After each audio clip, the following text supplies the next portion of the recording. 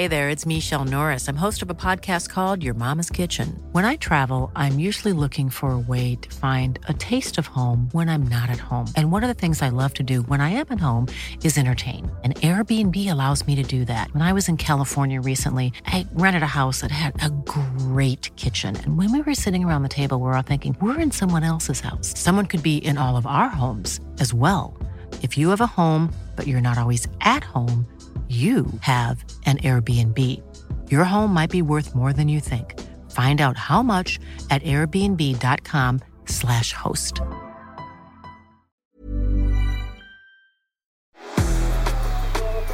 What's happening, football fans? Welcome to another edition of the Gagan Pod, where I'm joined by Thomas Sorensen, Optus Sports Chief Sports Editor Jake Rosengarten, and former Matilda Heather Garriock to wrap up the final round of the WSL biggest Matildas storylines. We also talk Premier League, relegation battles heating up, champions parades, Real Madrid, and what did Tommy Sorensen get up to when they won the league with Sunderland? Football agents, how important are they in today's game? And we look forward to all the cracking games coming up this week. All that and much more on the Gagan Pod.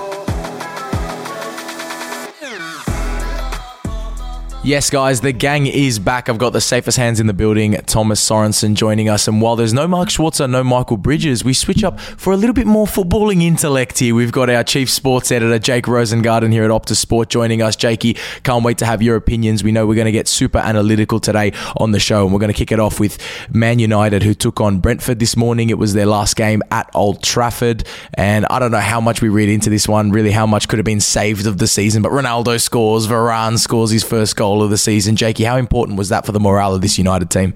Oh, massively. And I think for the crowd at Old Trafford as well, they send off what's been I think tumultuous is almost an understatement season for Manchester United. I mean, you saw it was almost a farewell party for a couple of departing players, your likes of your Juan Matas, your Nemanja Matic's, and they get sent off in style, which is nice for them. And I mean, there was a big smile on Ronaldo's face, which I think any football fan can appreciate is a great thing after what he's been through the last few weeks. Definitely. And Tommy, we know that those players are quite openly leaving the club. Are there a couple others that you think low-key won't be there at the start of next season? For sure. Ten Hag will definitely want to change things. In midfield, obviously Matic leaving. What's going to happen to, there's talks about Frankie de Jong potentially being available and of interest. Is that Fred leaving, McTominay, or is he just going to be another body in that midfield? Some of the young players, the acquisitions from last year, can't see it. Ronaldo is the big question mark as well. I still think they want to keep him unless he forces himself out. I think, why wouldn't you keep it? I was reading some of the comments Roy Keane has been making during the week. He just scores goals, and you can't, that quality that he even showed today, you can't let that just slip away, unless you judge that his legs are gone, and it doesn't look like it. So I see that midfield and obviously at the back, but I can't really see Maguire or Varane leaving, Lindelof, Mosquet, maybe. So they'll just add bodies to that, I'm sure. I think it's a really interesting one, Tommy, when you talk to the Ronaldo situation. I may or may not have triggered a large portion of Manchester United's fan base on Twitter this week. There was a tweet that went out from one of ESPN's senior writers where he basically, it was along the lines of, can you imagine, people still say, I can't believe, what are they doing having Ronaldo there? Can you imagine if they relied on Martial, Rashford, Cavani for goals this season? And I was like, well, they actually did that last season and they finished second and made a European final. So I think, to me, it's a very not black and white thing. I think obviously Cristiano Ronaldo is someone who is a massive, massive personality, and he's a massive part of any team that he's in, even at age 37. But I think that this sort of conversation has been painted in a really odd way, where it's like, oh, can you believe these idiots saying what would happen if they didn't have Ronaldo? Obviously, This season, Ronaldo has been, going into this game, he's got 8 of their last 9 goals. He's been massive. But at the end of the day, I think it's a massive misnomer to suggest that if Ronaldo... things are different from season to season. If Ronaldo hadn't arrived, maybe those players would have continued in the same vein they were going last season. Things changed enormously. And I think the conversation has almost been reduced to a really black and white thing. And it's a really... Tommy, you would know more than anyone in a dressing room when someone like that comes in. It changes everything, right? Yeah, for sure. And that's the thing that Ten Hag's obviously going to suss out. He said he was going to have meetings with the players over Zoom, I think last week. So, he'll try to get a gauge on what is the dynamics? And again, Ronaldo, as you said, plays a huge part, and he takes up a lot of space. So that's the question. I agree with you. It's not black and white. It's not in and out. There's a lot of intricacies to it. What he adds, what he detracts from the team, and where Manchester United want to go. I think that's the big question. Where does Ten Hag, what direction does he want to take? Does he want to, build a new team? And then certainly Ronaldo is not part of that plan, I would presume. Well, there was an awkward moment in Ralf Rangnick's press conference when they asked him about Ten Hag, and he said he's got my number, but he hasn't called me yet. And I think maybe because he's busy with the Ajax job. It was a bit of a funny one. But Jakey, you look at this squad, Cristiano Ronaldo, we talk about whether Ten Hag will want to keep him or Ten Hag will make this decision. But what if you're Cristiano Ronaldo and you're the king of the Champions League, and you might well be doing it in the Conference League against God knows who in the group stage? Are you staying, or are you looking at it going, I don't have many years left, I can go to a PSG or something like that and be in the Champions League? But this is the thing. I don't know how many options Cristiano Ronaldo would have outside of Manchester United to go to a club of that stature and play at that level in the Champions League. PSG is an interesting one, obviously, and it would sort of probably hinge on what Mbappe decides to do. But ultimately, I think for me, and this is my personal opinion, I think the last few years of European football and the sides that are competing at the very top level, your Man Cities, your Liverpools, your Real Madrids, I mean, these teams are... I don't know if Ronaldo really fits into that blueprint anymore in terms of just, I mean, there's so much talking about his tracking back, his defensive work. I mean, ultimately for me, I feel like the role of the number 9 has changed so enormously. I don't know if you can build a team that's going to play at that level around him at 37. Do you, Tommy?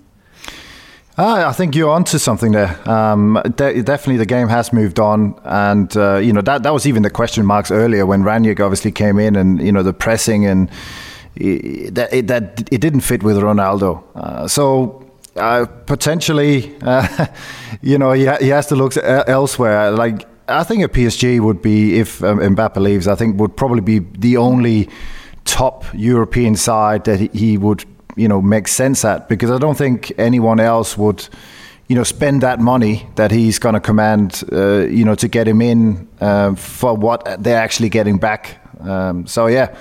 It's going to be a massive thing this summer. I'm sure there'll be a lot of talk, and will be interesting to follow. Maybe it's all part of the plan. He's won everything, but he hasn't won a Europa League and he hasn't won a Conference League. So maybe he's looking at it and he tactically... The last spot in the cabinet. He's looking there. The cobwebs, got to get rid of him. Fair play. He wants to complete the UEFA set. So credit. He's gone to Man United, where he knows 7th and 8th is probably quite realistic. Let's have a look at the rest of the Premier League now. Massive talking point from the weekend was the relegation fight. Burnley got that win against Watford late on. They were trailing, scored 2 goals and put the pressure on Everton, who were hosting Chelsea. And on paper, you would have said that this was a one-sided affair, but Everton went out and won the game.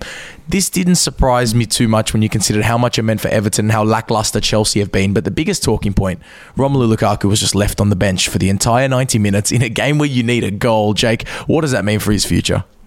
I think the conversation now has to turn to, is it time for Chelsea and Thomas Tuchel to just cut their losses? It's been really remarkable. You spend that sort of money on a player, close to £100 million. Everyone was saying, he's the final piece of the puzzle. This is it. Chelsea have just won the Champions League. They're going to go on and challenge City and Liverpool. And they looked like doing so for a while. Not that Lukaku was necessarily the key man in that.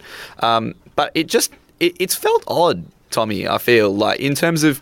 I remember early on in the season, do you remember Antonio Conte came out early doors and was like, I don't think Chelsea know how to use Romelu Lukaku. And he's almost been proved right. They haven't found a way. Thomas Tuchel's system and the way that they've been playing almost demands a more sort of mobile, linked-up striker. And Kai Havertz and Timo Werner, who themselves had a very, very slow start to their Chelsea careers and haven't necessarily been exactly goal merchants, are being prepared ahead of him week in, week out. And I think... what else can you do? It's not like there's going to be a sudden shift and everything's going to change and Lukaku is just going to all of a sudden be this panacea for Chelsea.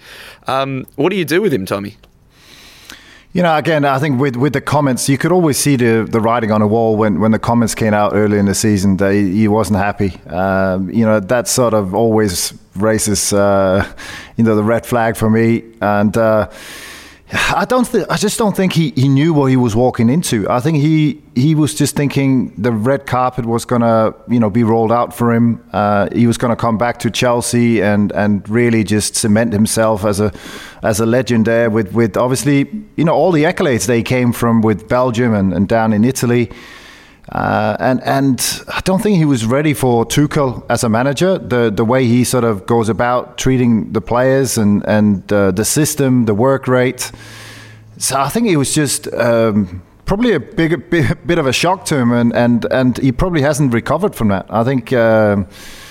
He just hasn't been that type that just rolled up his sleeves. And, where you see, that's the credit you can give Ronaldo. Like he's always, he never sort of moans and groans. He just gets on with it and tries to prove people wrong, because he could have thrown in the towel plenty of times this season. And Lukaku just seemed to have just spat out the dummy a little bit. And so, yeah, I agree. I can't see him staying more than this season. He'll be on to, potentially Spain or maybe back to Italy. But that's it. And the question is, obviously there's so much uncertainty at Chelsea at the moment. Can Chelsea afford to offload Romelu Lukaku? Do they have the funds to spend to replace him? Is Amanda Broja going to come in and replace him?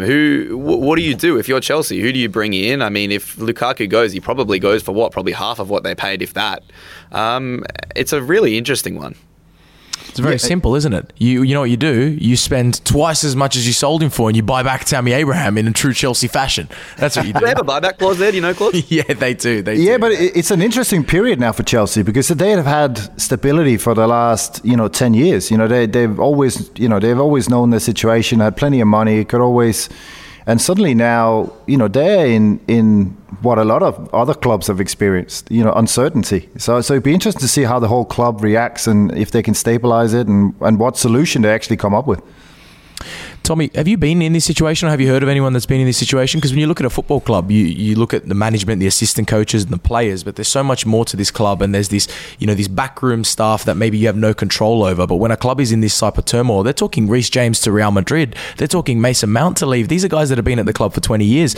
Have you ever experienced anything like this? And could we see a whole new Chelsea in the next 5 years? Yeah, it's definitely going to be a big change, I think, at Chelsea. And I experienced something similar when I was at Aston Villa. Maybe in a little bit of the opposite direction, but we had Deadly Dog was the chairman there, and had been for many years, and he sort of decided he wanted to get rid of the club. He was getting old, and started to sort of cut down on everything. I think remember one pre-season, or the last pre-season he was there, he would only allow one masseur at the training ground for pre-season, and he wouldn't water the pitches. He wouldn't want to spend on the water bill, So I think we were all sort of, we got to get rid of this guy, even though he had a great history there. And Randy Lerner, American guy, bought the club, and things changed for the better. A lot of money was spent and everything else.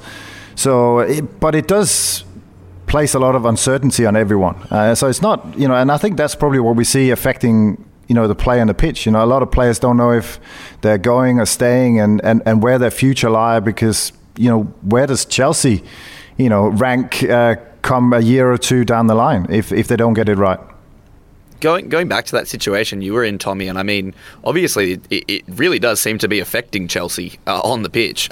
For you guys, and back in that time at Villa, what sort of is said between the players? Do you recall having any conversations with anyone particularly in the dressing room that was like, wow, what's going on here? What are we doing about this? Yeah, I don't know if you remember, there was the famous fake statement that came out. I think it was orchestrated, potentially by David O'Leary, and probably cost him the sacking.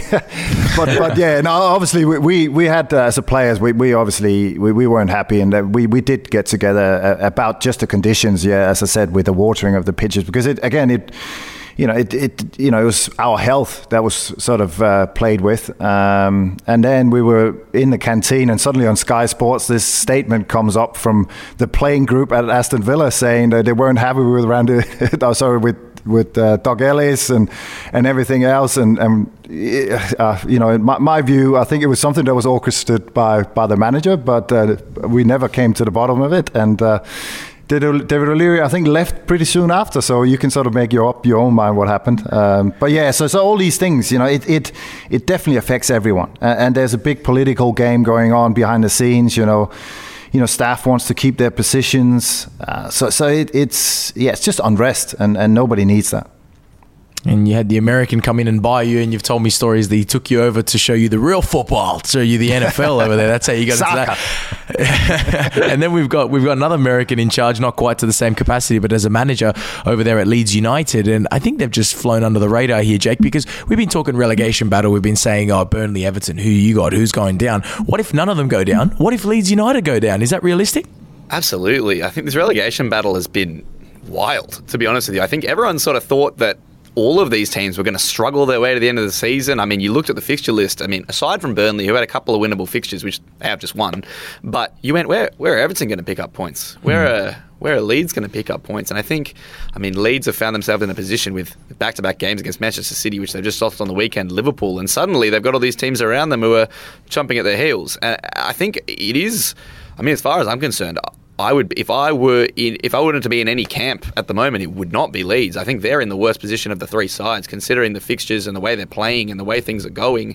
Everton have suddenly found something from somewhere, and I think it's got to just be situationally they had to. They absolutely had to, and they have. Burnley is almost the story of the season at this point. What Mike Jackson has done since he's come in, everyone went, they're doomed. You got rid of Sean Dyche. What are you doing? He's a relegation expert. He knows what he's doing, and all of a sudden there they are, Michael Jackson moonwalking his way up the Premier League.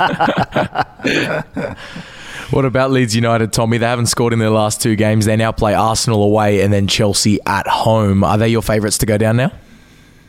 I'm sure we'll have a few talks with Michael Bridges in the weeks to come, but sadly I think it is. I think Jesse Mars I think did well, and I was looking at it. They've actually had a decent run of form, but it just happens that the teams around him have done the same. And there's this unwritten rule. There's always someone who's going to put together a run. And that's definitely been Burnley, because how many times have we sat here on the Gegenpod and talked about who we were seeing going down? And it was definitely Norwich, Watford, and then I think it's been Burnley all the way through. Yeah. So that's the big surprise, is that they have been managed to just dig out results. They haven't been brilliant, let's be honest. Yeah. It has been fantastic football, but they've just had, just got the job done up until this point. And I still see them getting more points in the games they've got left. So Leeds, I fear for them. Well, football fans' memories are always very short term, and we kicked up a bit of a stink here on the Gegenpod when they got rid of Sean Dyche. But can you confidently say now, Tommy, that was the correct decision to get rid of Sean Dyche? Oh yeah, looking at it now for sure. Yeah. And there's always this psychological. It's been proven that there's a bounce effect always when you get a new manager. I know as a player, it sharpens everyone, because suddenly you're going into the unknown. You're not secured a place, and so it has that short-term effect, and that's what you're hoping, and that's was probably what was behind the decision, is you're hoping to get a couple of good results, and then you can start building that confidence, and it's worked for them up until this point. That's it. And by all reports, there was almost, I think, there were reports that basically there was a split down the dressing room, that players were really torn over, do we stick with Dyche, do we not? But it would seem that Dyche's exit has almost taken the shackles off this team. It seems like they've just been sort of given the freedom, and I think the player who embodies that more than anything is Dwight McNeil, who's really had a poor season by his standards. But all of a sudden he's springing back to life, and he's being creative, and he just looks like a different player, and they look like a different team, to be honest. They look like they're much more willing to play football. They look like a different Burnley side. Almost un-Burnley in a way at times. Yeah, it's crazy, isn't it? And we'll go right down to the wire. It is Burnley, it is Everton, it is Leeds United, all competing for that. We have an amazing top four race as well, and of course you can't forget the big two fighting for the title. We'll wait a few weeks to find out who takes all those positions, but in the WSL, in the premier competition of women's football, we're not going to have to wait that long. We've got one full round left, and I guess to talk about that and all the biggest storylines in women's football, we've got former Matilda Heather Garriock joining us. Hey, it's Danny Pellegrino from Everything Iconic. Ready to upgrade your style game without blowing your budget? Check out Quince. They've got all the good stuff, shirts and polos, activewear, and fine leather goods, all at 50 to 80% less than other high-end brands. And the best part? They're all about safe, ethical, and responsible manufacturing. Get that luxury vibe without the luxury price tag. Hit up quince.com/upgrade for free shipping and 365-day returns on your next order. That's quince.com/upgrade.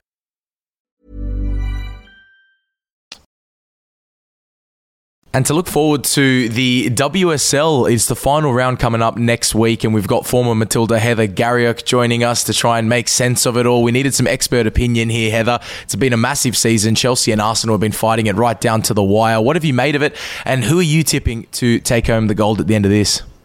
How good has the quality been this WSL season? Yeah, brilliant. Look, Man City have done really well in the back end of the season, but the front end killed them. In terms of Arsenal, again, they've done well with our own Catley and Lydia Williams, but I'd have to say Chelsea need 3 points to get across the line to win the premiership, and I really think they're going to do that. However, Idaval, the Arsenal coach, came out this week and complained about at the start of the season how Hayes and Chelsea moved some games to suit Sam Kerr, which was quite interesting. But in saying that, look, if Chelsea lose, then Arsenal may get them at the post, but I don't think so. Chelsea's in too great a space. Their winning mentality and the quality of Sam Kerr at the moment, I think they'll get across the line. And just on Sam Kerr, she's won the Football Writers Player of the Year over there. It's a massive award. She just keeps stacking up these accolades at this point. How important is she to the Chelsea team? We've seen a few players have announced that they're leaving at the end of the year, but Sam Kerr seems like a stalwart in that starting lineup. They've got a lot of great players. She seems to steal the headlines. Is that because she's there to knock the ball in the back of the net at the end of it all, or is she really the key to this title success for Chelsea? No, I think she's the key, and the reason why, and I know this for a fact, is you see that Emma Hayes has come out, and the belief that Emma has shown in Sam. You can see she's a different player when she plays for Chelsea. The way she plays, she's got the shackles off. She's free. She's smiling. And she finishes for Chelsea, and I really feel that. The big difference is the belief that Emma shows in her. And whilst there's players leaving, who wouldn't want to come and play for Chelsea, especially with Sam Kerr?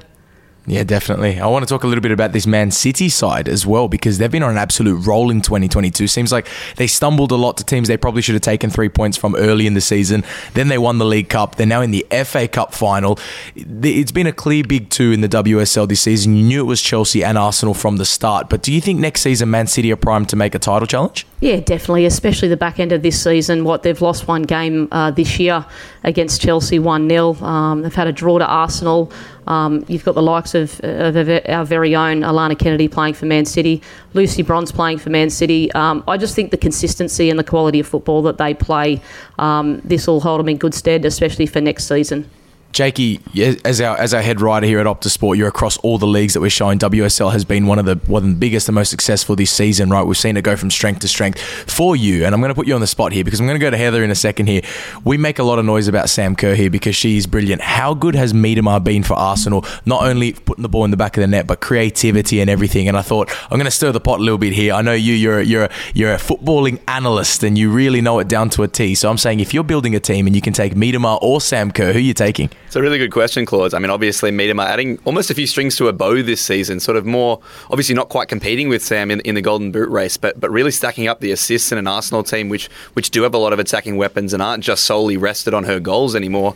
I think for me, it has to be Sammy Kerr, doesn't it? I mean, we're an Australian podcast, we're an Australian broadcaster. I've got to go with Sammy. I think the one thing as well with Sam Kerr, I think her aerial ability more than anything, and the ability of Sam to just be in the right place at the right time and put the ball in the net. Obviously, Miedema's a great goal scorer, but Kerr's numbers in her WSL sort of time have just been through the roof. I think she's just a tad below a goal a game at this point, and I think those numbers, I mean, Miedema scored a lot of goals. She's the all-time top goal scorer in the WSL, but Sam's catching on it quick. What about Heather? We look at the Women's Champions League where Ellie Carpenter's close to potentially having a second crown to her name, but the English teams, I mean, Chelsea made the final last year. They were a fair distance off Barcelona, and this year we haven't had any of the English teams close to it. Is that just a testament to how good the rest of Europe has gotten, or do you think this is the next goal for Chelsea, Arsenal, Manchester City to really solidify themselves as footballing powerhouses? How important is the Women's Champions League? Oh, it's so important. All around the world now. It's just so strong, and that's a credit to the clubs that see the value in investing in women's football, and you've seen it with Juventus, you've seen it with Barcelona. How great would it be to see Barcelona come here next year with the women's team and the men's team, especially in a match? But yeah, look, it's the investment. But for a Chelsea, the dream for Chelsea, the dream for Emma Hayes is to win the Champions League, and you'll see the comparison when the English teams can get in the Champions League. But yeah, look, Lyon is a quality outfit, and they've been powerhouses for years and years. Well, Lyon have a bit of competition in their league with PSG, but we look at Juventus, who made it very far this year, and they don't have that much competition in Italy, and Joe Montemurro is there. Tommy, that's a man you know quite well from your time at Melbourne City. But Barcelona as well haven't had much competition in their league. As a former professional footballer, you spent so many years at the top. Would you say it helps you in continental football if you are dominating your league, if you are 10, 15 points clear, or you are quite comfortable in your league? Is that a good thing when you're going to play European nights midweek, or does that actually hurt you a little bit? Would you rather have a competition? Because you look at the WSL, it's going right down to the wire. There's big games every week. There's 3 huge teams competing. However, they're struggling in Europe. Is that a burden on you, or would you rather be playing a final every week, Tommy? I think there's a saying that iron sharpens iron, and I would rather, an all-round competitive league. I think, looking at it, as a product as well, I think the WSL is by far the most attractive league. And it's just another, it's another challenge for them, and they got to find a solution. I think, it's been a problem, I think, for English football in the past, but now they've seemed to have cracked it with, obviously, Liverpool and Man City doing extremely well on the men's side. So I'm sure they'll get there, but the pressure is on as well to find a solution to it.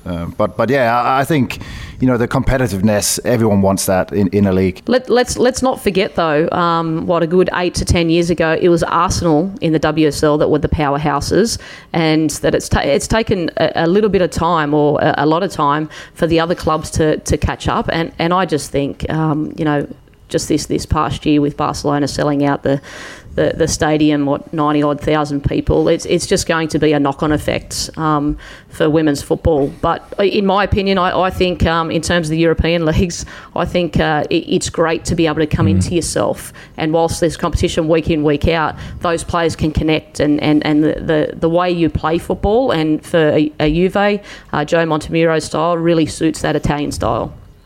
Yeah, well, Joe is just one weekend away from wrapping up the title there in the Serie A Femminile. Jake, it's an interesting one because it's a huge thing, and he's winning a title, but Juve have won the title in every year of their existence, right? Even before Joe. So is this almost a poison chalice? When you take a job like that, it's like, if you're not competing for the Champions League, really, it's just put a stroke through this year and focus on the next year. Is that pretty harsh on him? I think it's harsh, particularly because I think the main thing that Joe Montemurro has done in this year at Juventus is really forged them a bit of a path through Europe. And obviously they got through what was essentially a group of death against the likes of Wolfsburg, who obviously have gone so deep in that competition so many times, and Chelsea, who obviously were finalists last season and playing some great football in the WSL. And I think obviously it comes at a very interesting time for Italian women's football, where the league is about to professionalise and the Italian national team is looking to make a move up the rankings. And I think Montemurro obviously has really established himself. Again, you talk a lot of time. I mean, even everything in football comes back to the Ronaldo-Messi debate, but everyone talks about the ability to shift leagues and keep up at your level. I think Montemurro has really shown with this Juve team that he is someone who can really forge that path through Europe, and he can take a side and help them move up a gear. And I think that's come at a really good time for Italian women's football, like I said, as they're really trying to launch as a global power in the women's game, like they are in the men's game. Yeah, brilliant. And their national team has shown that too. They've gone from strength to strength. I'm a little bit biased when it comes to that. We look at Joe Montemurro and we look at Ange Postecoglou, and we look at Australian football and what's been a bit of a lower year for our players, I guess, and maybe performances on the pitch. It's been a fantastic year for our managers that we've exported, and they've gone overseas and they're doing great work. Tommy, you do know Joe as well from your time at Melbourne City. He was successful there. He was successful at Arsenal. He's now been very successful at Juventus. Ange spoke recently, to Mark Schwarzer here on Optus Sport about his mentality towards possibly the Football Australia and the Socceroos job, and that it's not even something he would consider in the near future. He's now well and truly on his club campaign, and he wouldn't consider going back. For Joe Montemurro, who's never had that gig, there's always a lot of noise around the Matildas job, and you've worked with him closely. You know him as a person. What's he got to do to be considered for that job? I don't know. I'm extremely surprised. Because what do you need to do? What accolades? He obviously he was coached with the men's teams at Melbourne City. He took over the women's team, had success. Then he went to Arsenal, had success, and was interested in the Matildas job, and was still overlooked for a Swede. So. Yeah, and again, Heather, I don't want you to get involved in this, but from my point of view, I was definitely surprised that that he wasn't in the reckoning or was overlooked, because he's got the qualities, and I know him as a person. He suits the women's game. He's very mellow. He connects well with people. So he would be a perfect fit. He's got that relaxed, so he takes the pressure off the players as well. You can just see that when they're playing, they're playing. Sort of to his personality as well. He has a great effect on them. So, yeah, surprised. Maybe, hopefully, in the future, he'll get the job. Maybe, hopefully. I know I'm not going to involve Heather in this conversation, but Jakey, I know you have absolutely no ties to anyone. You can get right involved in this one. If I gave you a big red button that you could smash right now and swap out Tony Gustafsson for Joe Montemurro for the year going into the Women's World Cup, would you hit it? I think I have to. Let's be really honest here. I mean, nothing against Tony Gustafsson. I mean, he's doing a job. He's building a project. But I think, obviously results speak for themselves in this business. And ultimately, I think it is... Hopefully history doesn't show that we made a mistake there, but ultimately, Joe Montemurro is... in my opinion, Joe Montemurro is almost the exact women's game equivalent of Ange Postecoglou in terms of what he's achieving. And I think, imagine if you went, could you not just make Ange Socceroos boss right now? Of course you would. I think if you've got an Aussie in charge of an Aussie team, they know what it's like, what it means to be Socceroos coach, Matilda's coach, and there's a big ethos that runs through our game, a spirit. It's hard to understand for a foreigner, I think. Tommy, you've sort of come into the Aussie game. Would you agree with that? Yeah, no, I think in any country, I would be. We had a Swede in charge of the Danish team and a Norwegian, and it's still not quite the same. It's just that little bit of they better do well. So again, I think it also sort of adds a bit of pressure, and you can sense that from the press as well with Gustafsson. That he has to do better and it's just unnecessary, I think, leading into a World Cup. So yeah, he has to obviously come out with a great result, otherwise, he'll be out the door quick. In terms of my opinion, and just this is a generalisation with coaching, is the thing that kills me about Australia is that our Australian coaches are quality, yet they continue to get overlooked because the same old thing has been said for our Australian coaches, is they're just not ready. What does ready actually mean? Yeah. Well, what about, actually, you raise a good point. What do you think, Heather, right? If this was just a nice parallel universe, do you think, you look at footballers at the national team, you can't just choose to go and play for Portugal if you wanted to. You can't just choose to go play for whoever you want, right? You need citizenship to play for that country. Do you think international managers should have the same rule as players when it comes to that? No, I don't think necessarily the same rule, but I am a big advocate and very, very passionate about how important the culture plays. Okay. And I think in terms of Europe, it's different cultures, but it's not significantly different to Australia. We're very different, and I think Australians people need to understand the Australian culture, and different by meaning is geographically. We're so far away from the world. It's not going to be the same coaching in Europe and games every second week. In terms of personality, laid back, humour, the change room setting. So that for me. But I just think there's so many quality Australian coaches here in Australia, and we're not tapping into them. And you spoke about the Ange Postecoglou interview. To me, that is, we need to listen because he's a manager that's been there, done that, and he's now global and in demand.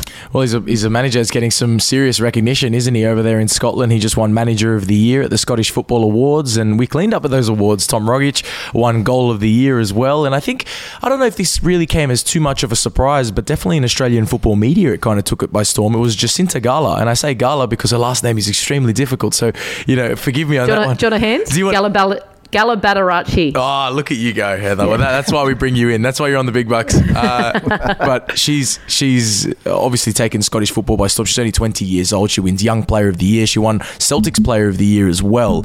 She can play for Australia, Italy, or Argentina, and we know that she's represented Australia at youth levels, but she's already had a great career over there in Europe. She's played for West Ham, she's played for Napoli, she's now played for Celtic. At 20 years old, she's experienced football in 4 professional leagues.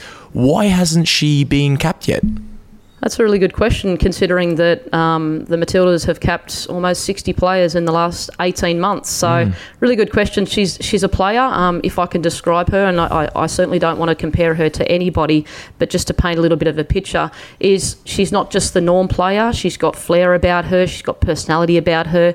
She's very similar to a Lisa Devanna, just without the speed. She's more of a 10 that links up play.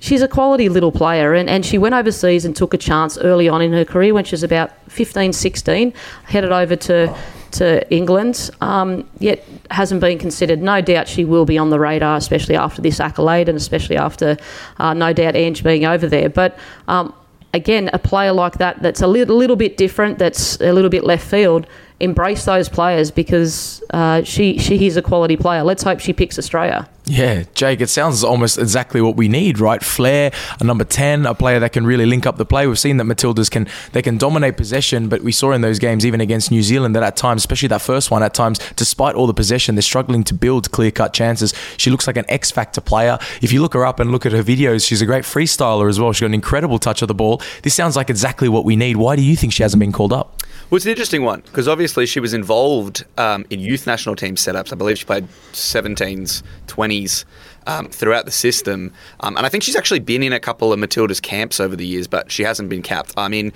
she seems to have just almost fallen off the radar in a way, as far as I'm concerned. I mean, she's obviously doing great things over there in Scotland. I believe she didn't actually see a lot of the field at West Ham, which may have sort of played against her. I'm not quite sure how much football she played at Napoli, but I mean, obviously it takes something like this to really jog the memories, which it obviously shouldn't because, I mean, we're a national team setup. We should be scouting players.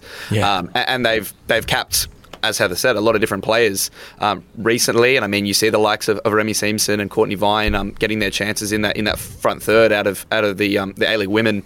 I think it's definitely. I mean, Montemurro, slip of the tongue there. Gustafsson, obviously talking about trying to sort of solidify his squad heading into this final year towards the World Cup. I'd love to see her involved. I think you're exactly right, Claude. We really are crying out for someone to really light things up and add a bit of X factor, a bit of creativity. And I mean, I think that can only help the likes of Sam Kerr, who obviously deals with a lot of burden in that department. And I think that's something that we really should be looking to try. Definitely. Well, you know what? We're all quite biased. We're all Aussie here. Tommy, you're an adopted Aussie, but you at least I've got an Aussie passport, so you do. But I think you'd be less biased than us in this situation. 20 years of age, the world at her feet. She can play for Australia. She can play for Italy, who we know are booming in women's football. She can play for Argentina, who probably are next to boom. And her mum has come out publicly and said she hopes that Jacynta plays for Argentina. Tommy, if you were her, who are you looking at right now? You know, again, with the World Cup coming up, I would pick Australia if there was a hand that came out to me, for sure. You know, what an experience that would be, and I still see Australia, you know, being one of the top teams for years to come. So you know, if she doesn't mind the travel, and you know, it seems to be working for a lot of players in Europe, then yeah, I'd definitely pick Australia. It's interesting, though. There were some quotes from Jacynta in the last couple of days where she spoke to basically that she feels almost as though the Argentinian national team would suit her style more than the Australian, which is quite interesting in itself. So, I mean, she said basically she loves both countries, but it'd be interesting to see where she lands. And I think it's something that Australia really needs to almost get on the phone pretty quickly. I did see that. Heather, do you think that's purely a footballing suggestion from her, or could that be a cultural suggestion as well? No, she plays very similar. The more that we're talking, she plays very similar to Alex Chidiac, right? Just very explosive and entertaining and very good technically. No, I think any player can fit in any team, and I'm going to use Megan Rapinoe as a really good example. The Americans played this direct style of football, didn't have that European technique, that beautiful nous on the ball like Megan Rapinoe, and she was very different to the American style back when she debuted. what's the difference between Jacynta? And I think we need to put our arms around her and bring her in. Yeah. I think that would be the first thing, because any player wants to feel a belonging and feel a want. And we spoke about Sam before about how Emma Hayes believes in her, and Australia needs to believe in Jacynta if she's the right player to come in to be effective for us, especially the World Cup next year in 23. Let's make it happen, because things are looking good, but they could always look better. So we'd love any talent that we can get. Heather, thank you so much for joining us here on the Gagan Pod. It's always a pleasure to have you. I know you're a very, very busy woman. You got much on your plate, but thanks for taking some time out and chatting to us. Nah, thanks, guys. John Aloisi, can we replicate those scenes from 2006? People want more, and to replicate that, we need to get through the group stages and go even further, so then we're creating history. I remember walking into the stadium in Stuttgart and having a powerful sense of the history of that moment. Now we are underway in Stuttgart. How incredible is this sport that on this one stage it can tell such a powerful, unique, incredible story. Its potential, where it could go if it could shed one or two things and embrace one or two others, are just so much about football, says so much about Australia and vice versa. The amount of people dancing on the street, Federation Square going off, and you know, just the people having fun. We realised then that actually this could unite a country. The hospitality, the friendliness, the sense of community, and all of that all comes back to football. It's a community. And, you know, parts of Australia, white Australia, there never has been a community. It's completely lacking. And I think that's when we'll see that we are changing people's opinion, that we're not just a sport that, you know, yes, it's well liked here in Australia, but it's not the number one sport. Until then, I don't know if we are going to replicate that. Football Belongs. 9 matches that explain Australia. Always a pleasure to catch up with Heather and talk the biggest storylines in the women's game. But for now, we're going to park the British football. We're going to go around Europe now, and we have another champion crowned, Real Madrid. We knew that was coming. Carlo Ancelotti, massive win for them as well. For him, he's now become the first manager to win all 5 major European leagues. And when you talk Ancelotti, for some reason, I don't know if it's because he's got this character where, you know, the rumours are that Ancelotti doesn't really manage. He lets the players manage. He's just a nice guy, and he just gets along with everyone. But he's won everything now. He's won 3 Champions Leagues with multiple clubs. Where does he go down as the greatest managers of all time, Tommy? He has to be up there. You know, what he's done in all different leagues, and over, a 20-year stint. I think it's extremely impressive. I think we've seen the limitations. We saw it at Everton. You know, he didn't definitely, pick them up and get them in the right direction. So he has his limitations, and I think the modern game has potentially caught up to him in some way, but take nothing away from his man management skills, and that's where he suits Real Madrid extremely well. He's got that experience. He can get these players on the right path, and potentially doesn't have to get his finger in everything. As you said, he can just keep the ship level and make sure everyone does the right thing, and then take it from there. And that's definitely it's been his strength all the way through, I think. Claude, you talk about that conversation in terms of where does he sit historically almost, and I think it almost comes back to how you define greatness. I think in a way, I mean, you're talking, again, it always comes back to these things in football. It's such a global community now, and you can go manage in different leagues and try yourself in different places, but it's your adaptability versus your longevity. So do you say that Ancelotti is a better manager than Sir Alex Ferguson because Ancelotti's gone and done it in every big league? Or do you say that Sir Alex Ferguson, who dominated the biggest league on the planet for decades, is that a more impressive achievement than globe-trotting and doing it in different places, Tommy? But again, that's the same question we have. Ronaldo, Maradona, Messi, who do we rate? So thankfully, I don't think there's the right answer to that. I think we just have to put them in the same bracket. For what they've done, under what circumstances, with what ever limitations they had, or so again, he definitely has to rank in that top 5. I think for me, all term, I think he's deserved that with what he's done, as you said, on different continents, different clubs, different situations. has always more or less, except I think Everton and Napoli didn't win any trophies. But other than that, he's won everywhere else. Out of interest, Tommy, who else is in your top 5? Who you got? Oh, now you put me on a spot here. I got to ask the big questions here, mate. Again, I think for the English game, you mentioned Alex Ferguson. Then we're looking at some of the modern managers. There's somebody. Now you got to help me here with some names, and I'll. I mean, do you already put the likes of Guardiola and Klopp into that bracket? I mean, you can go back into history. I mean, Zidane's won 3 Champions Leagues. Where does he sit? I mean, it's a very interesting one. I just thought I'd put you on the spot there, mate. See what sort of names you throw at me. Yeah, no, again, and also, what do you look at? The modern game is, I think it's a different game. It's a different, different tools that you need as a manager. I'm a lot more impressed with, the likes of Klopp and Guardiola than potentially some of the older managers. I had a 2-week trial at Man United, so I was in and around Alex Ferguson, and it was fairly old school mentality. He had his Kit, who was the assistant manager. He was doing all the training, so he was just there, for half an hour watching the training. Then he went back in his office. That's not how the normal managers. But Alex Ferguson was a great man management with his players, and could always maximize their efforts, and was good at spotting talent, and obviously had the tactical know-how to do the right things at the right time. So, yeah, it's a question that we can actually not really answer in my book. But I've got a lot more respect for the modern managers because they got so much more on their plate with the players and tactics and everything else.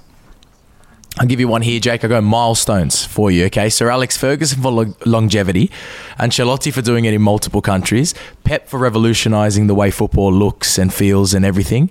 And Klopp is the nicest bloke in the world. Nah, Klopp doesn't get into my 5. Right, Jose Mourinho, just for being Jose and for winning a Europa League, then winning a Champions League in the following year and doing that all with Porto. That's unheard of. And then Fabio Capello, right, for one of the most ridiculous title wins ever with AC Milan, where he scored less goals than games played and still managed to win the title, right? It's just the king of the 1-0, Fabio Capello. But look, you could have anyone in those lists. We've had so many great managers, but we talk about Ancelotti and his title celebrations with Real Madrid, because he seems like that type of guy that loves to have fun, and all these photos going viral of him smoking cigars, having a drink with the boys, dancing. It's fantastic. No Gareth Bale in sight though, Jake. He was ruled out for the game and didn't join for any celebrations either. What have you made of that, and what does that mean? Where does he go now? Does he go to Cardiff? Does he even keep playing football?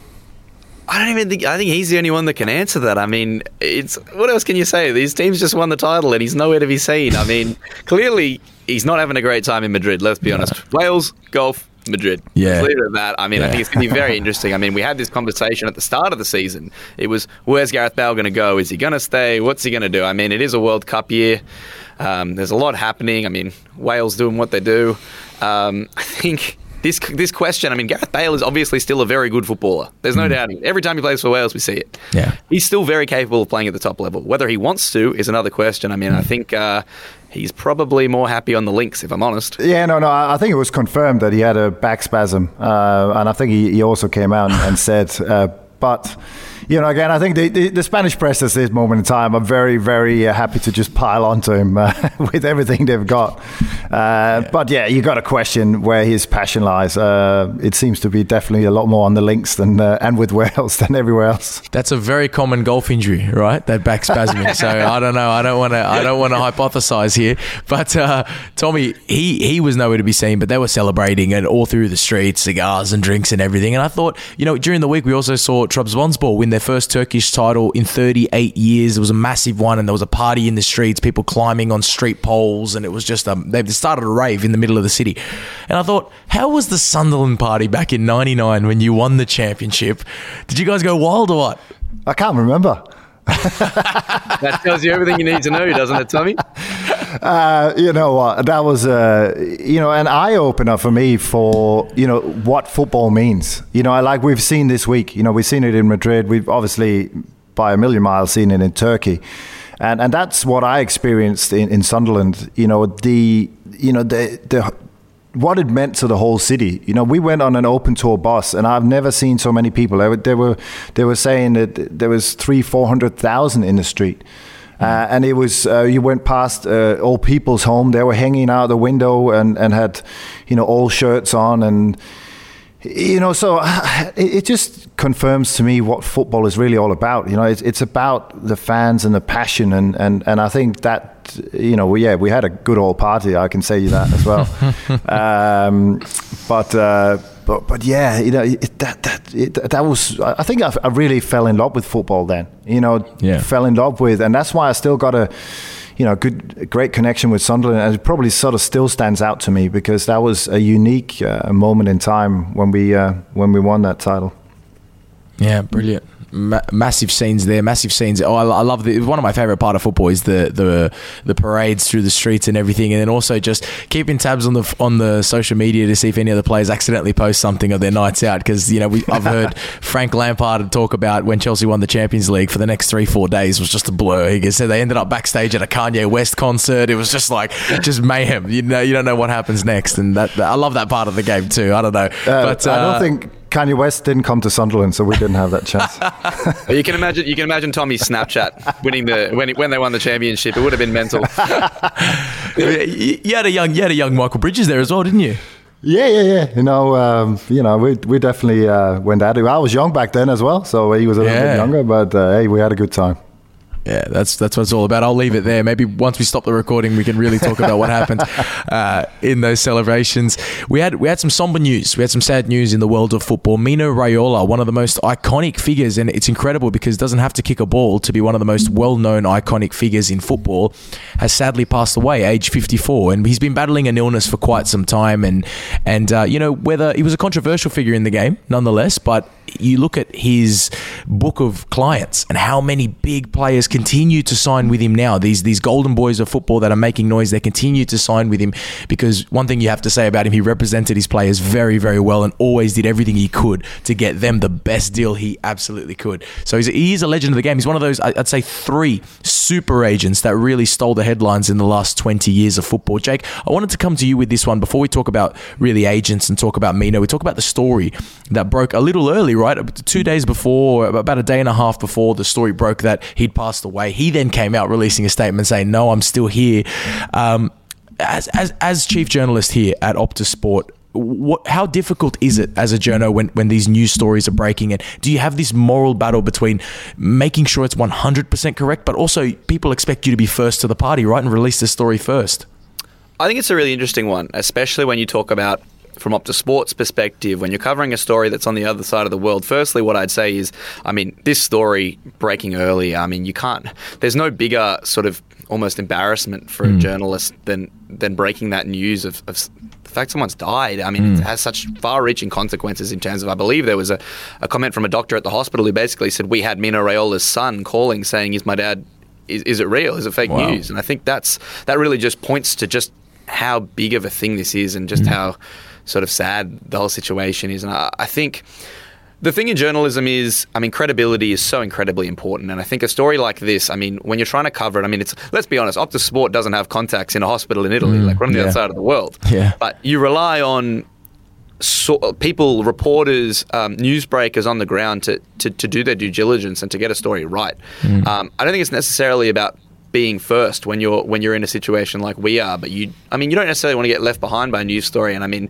reducing it to a news story is it's almost, you don't really want to. It's so much bigger than that. But ultimately, at the end of the day, this story itself was largely broken and sort of globalized by a newsbreaker in Italy who, had to backtrack enormously, and it was clear just how upset he was about it. He's basically put himself in Twitter jail for a few weeks. He's taking some time to think about himself, and that's what it is. He's got the credibility. This guy's got 400,000 followers on Twitter. That's how credible he is. So you, as someone on the other side of the world, we rely on journalists and someone else in our industry to really do their job right and nail it and do it. Obviously, you want to double check every story yourself. You want to be 100% accurate. But in the global world that we live in the social media age, news spreads like wildfire. And when someone with the runs on the board says something and it's backed up by someone else who's got the runs on the board, what are you supposed to do?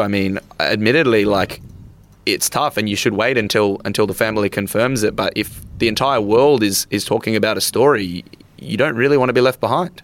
Yeah, makes sense. Must be a difficult one. I think for him, really, we talk about whether you want to be first. I find that hard to believe, because for him now, that if that was the reason for breaking it so quick, it's gone. It's backflipped completely, and his credibility has probably been shot massively from this. But the real big point about this is that the world has lost Mino Raiola, and one of the big super agents of the game. We talk about Mendes, who's managed so many Portuguese players, and there's a few others that have really stolen the headlines. But I wanted to speak to you about it, Tommy. This whole idea of the super agent, and he was quite vocal as well. I remember one of these most recent ones a year ago was about Erling Haaland with Borussia Dortmund, and if they didn't cooperate to try and sell him to a club, he said, I'll let him go to Bayern Munich on a free if you're not careful at the end of his contract. He had that power. He wasn't afraid to stick it to these big clubs. And I think media sometimes twists these super agents as being the bad guys. But as a footballer, you've experienced it. You've experienced the modern age of football, where these clubs have so much money. They have so much power. Do players need these agents to stick it to them, to step up and to really stand up for the little guy? I think the game has come that far that there's so many rules and regulations. So just from that perspective, you need someone who's on top of that. So that's where the agent fits in. Then it all depends on where. If I was a player and I was picking an agent, I wouldn't necessarily want to pick one of those agents, because that sort of commands that you are a player of that stature, because they've obviously got to that level by luck, by either getting the right players when they were young, and then you build a career and you build a reputation, and slowly, and you're obviously good at what you're doing as well. But ultimately, you want an agent that has someone you can trust, that has obviously your best interest at heart. And again, at the right time. So my agent was Paul Stratford, so who's also the agent for Wayne Rooney, and he got into some trouble over the whole Wayne Rooney deal, where he was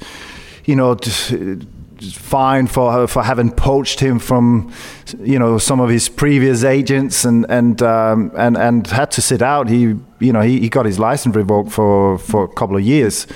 But for me, you want your agent to be a little bit like a pit bull. You want your agent to be on your side, but going hard at clubs and again, fight for your interest.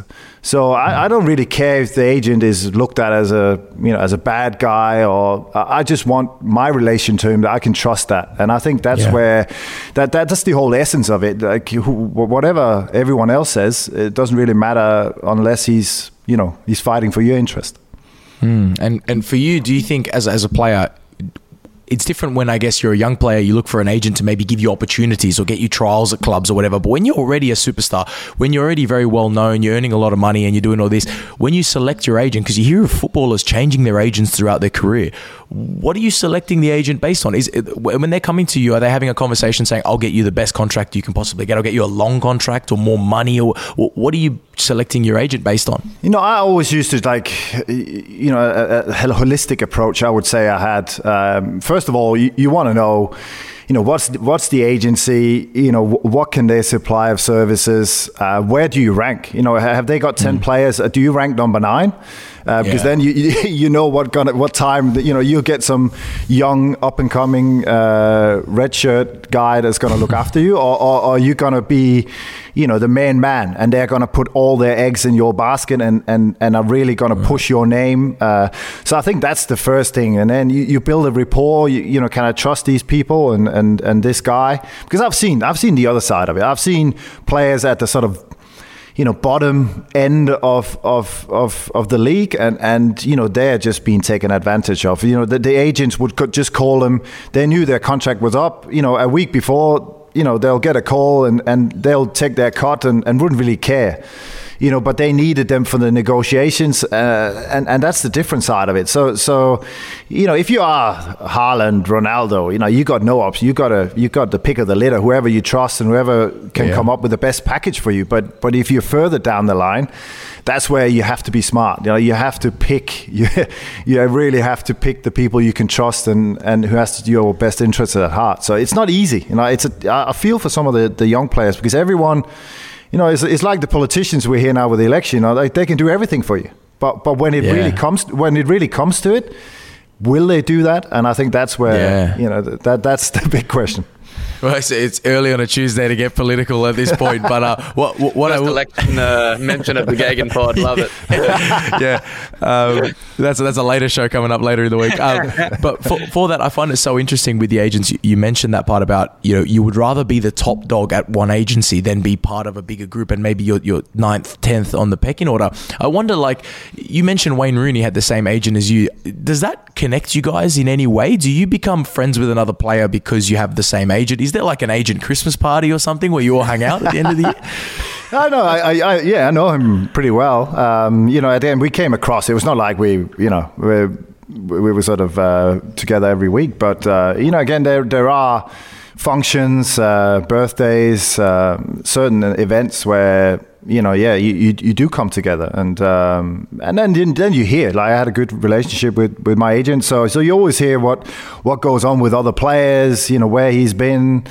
Obviously I don't know the exact details of things, but yeah, you sort of get a sense of. Now I was with him for sort of more or less the whole career, so it sort of gets a little bit of a family feel, and the other players, and you sort of help at times to potentially recommend young players to come to the same agency because you can sort of, or you get a reference. So it's sort of. Yeah, it follows a path as the longer you're there, I think. And that's what I was aiming for, is someone I could trust all the way through my career and didn't have to change. And yeah, luckily I picked right to start with. Yeah, brilliant. No, I'm sure you did pick very well. I hope you didn't spend too many late nights with Wayne Rooney. Had some questionable things to spend his money on, Big Wazza. I've seen his documentary. But nonetheless, I think it's about that time, guys. We have to start wrapping up. We've got so much football coming up this week. Jake, no doubt you'll be excited to see Liverpool in the Champions League. Looks like they've got one step into the final. But who would you rather play in the Champions League final, Man City or Real Madrid? It's a really good question. I think for me, it depends really what you want. I think, obviously, Liverpool and Manchester City, for the neutral let's be honest. If Liverpool go and wrap up the FA Cup and... Hey. If, it's a big if, Claude. It's a big if. But, I think it would just be the perfect sort of curtain call, show finisher, showstopper for this season. Let's be real. In my opinion, these are the best two teams in Europe, and they have been all season in terms of just their levels on the pitch and just the standards they've been setting. I think it would be the most unbelievable Champions League final, and I think that's what I'd like to see. But on the flip side, Liverpool a bit of unfinished business with Real Madrid after a bit of a spicy one a few years back. The Sergio Ramos rugby tackle and Mo Salah springs to mind. So I think either way, Real Madrid's history in the Champions League unparalleled. I think either way it would be massive. It's going to be either the massive all-English showdown that everyone wants to see, or it's going to be two true heavyweights of the game going at it. So I think either way, it's going to be something ridiculously great, provided Liverpool get through the semi-final. Yeah, well, that's right. They still got a job to do. It looks like it should be done, but you never know. Stranger things have happened in football. Hopefully it is a good evening. Hopefully, exactly right. We've got some great games coming up over the weekend on Optus Sport as well. Two ones that I've picked out from the Premier League, Liverpool, Tottenham and Arsenal, Leeds. But for you, Tommy, what's your game of the weekend? Again, I think that Leeds game. I'm so looking forward to see if we can get some sort of reaction from them. They've been pretty good away from home under Marsh. So yeah, so it's gonna like Everton the other night. They have to come up with something, and you would think it's going to be easy for Arsenal, but again, we've seen stranger things in this relegation battle. So I'm hoping that Leeds can show some fight. Yeah, Arsenal have shown that they're not very straightforward either. They can beat the teams at the top and they can struggle against the teams at the bottom. So we've got some great football coming up each and every day, and you best believe we'll be back next Tuesday on the Gegenpod to do our best to wrap it all up. We may be joined by Mark Schwarzer and Michael Bridges if they're not travelling the world living this superstar lifestyle that they have. But thanks so much for joining us, Tommy and Jake. As always, guys, make sure you're following us on all our socials. Chuck us a 5-star rating if you enjoyed the chat today. Subscribe, and we'll see you all next week.